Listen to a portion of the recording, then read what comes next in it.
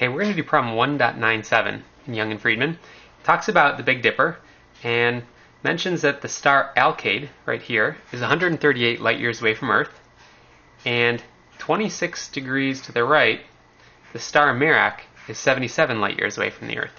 So the first question is, how far apart are Merak and Alkaid? So we can draw a diagram to figure this out.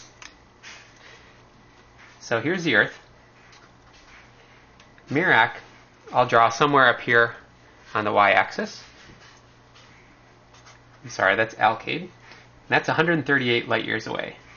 So it's 138 light years.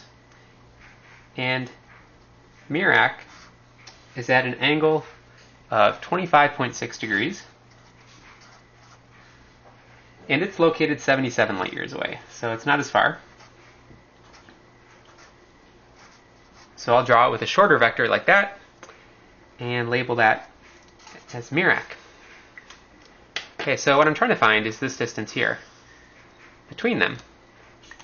And I can do that using vectors. So if I let the Earth be my origin, then I can say that that distance between Alkaid and Merak is equal to the difference between the distance to Alkaid and the different distance to Merak. So let's say XA minus XM is equal to delta X AM. Okay, so if I look at this expression, what that tells me is from Earth to Alkaid minus the distance to Merak.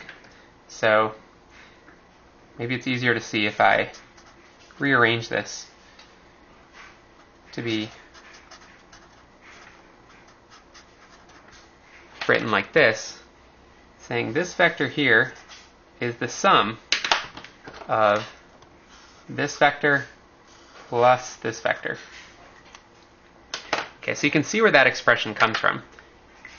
And now I'm going to just find the values for the displacement of Alkaid and the displacement of Merak.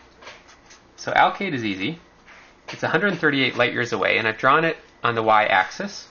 So I'll write that as 138 light years in the j-hat direction. Merak is a little more complicated because it's at an angle.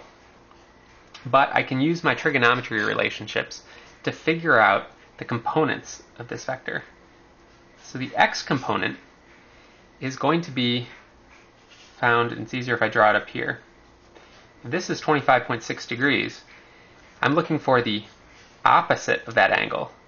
So I use sine equals opposite over hypotenuse to say sine of 25.6 degrees is the x component of that angle divided by 77 light years. And so the cosine of 25.6 degrees, so the cosine of this angle is the adjacent side, which is the y component, divided by the hypotenuse.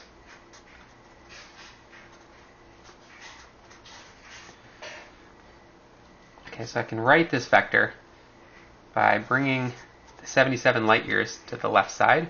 The x component is 77 times sine of 25.6 degrees, that many light years in the i-hat direction, plus 77 cosine of 25.6 degrees, that many light years in the j-hat direction. And if I happen to evaluate this, I get 33.3 light years in the i-hat direction, plus 69.4 light years in the j-hat direction. So I have x sub a, I have x sub m, and the vector I'm looking for is x sub a minus x sub m. So let me write that out. X sub a minus x sub m equals 0 in the i-hat plus 138 light years in j-hat minus x sub m, which is 33.3 light years in i-hat plus 69.4 light years in the j-hat. Notice when I subtract the vectors, I have to subtract each component. So this minus sign propagates through. So it's like putting a minus sign in front of both of those components. So when I do that subtraction, I get minus 33.3 light years in the I hat direction, and I get minus 68.6 light years in the j hat direction. So that expression right here is this vector delta x am. Okay, so I know the displacement of Alkaid relative to Mirimac, but I'm trying to find the distance. So that's just the length of that vector. So let's find that using the Pythagorean theorem. I have a vector that looks like this.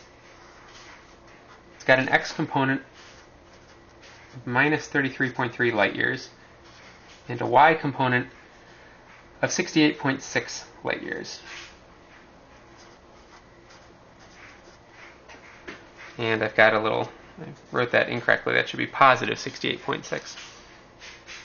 Okay, so the length of this hypotenuse of this right triangle is just the length I'm looking for, and that's 68.6 light years squared plus 33.3 light years squared, all square root. So if I do that, I get 76.3 light years. Okay, so the answer to part 1 is those two stars are 76.3 light years apart.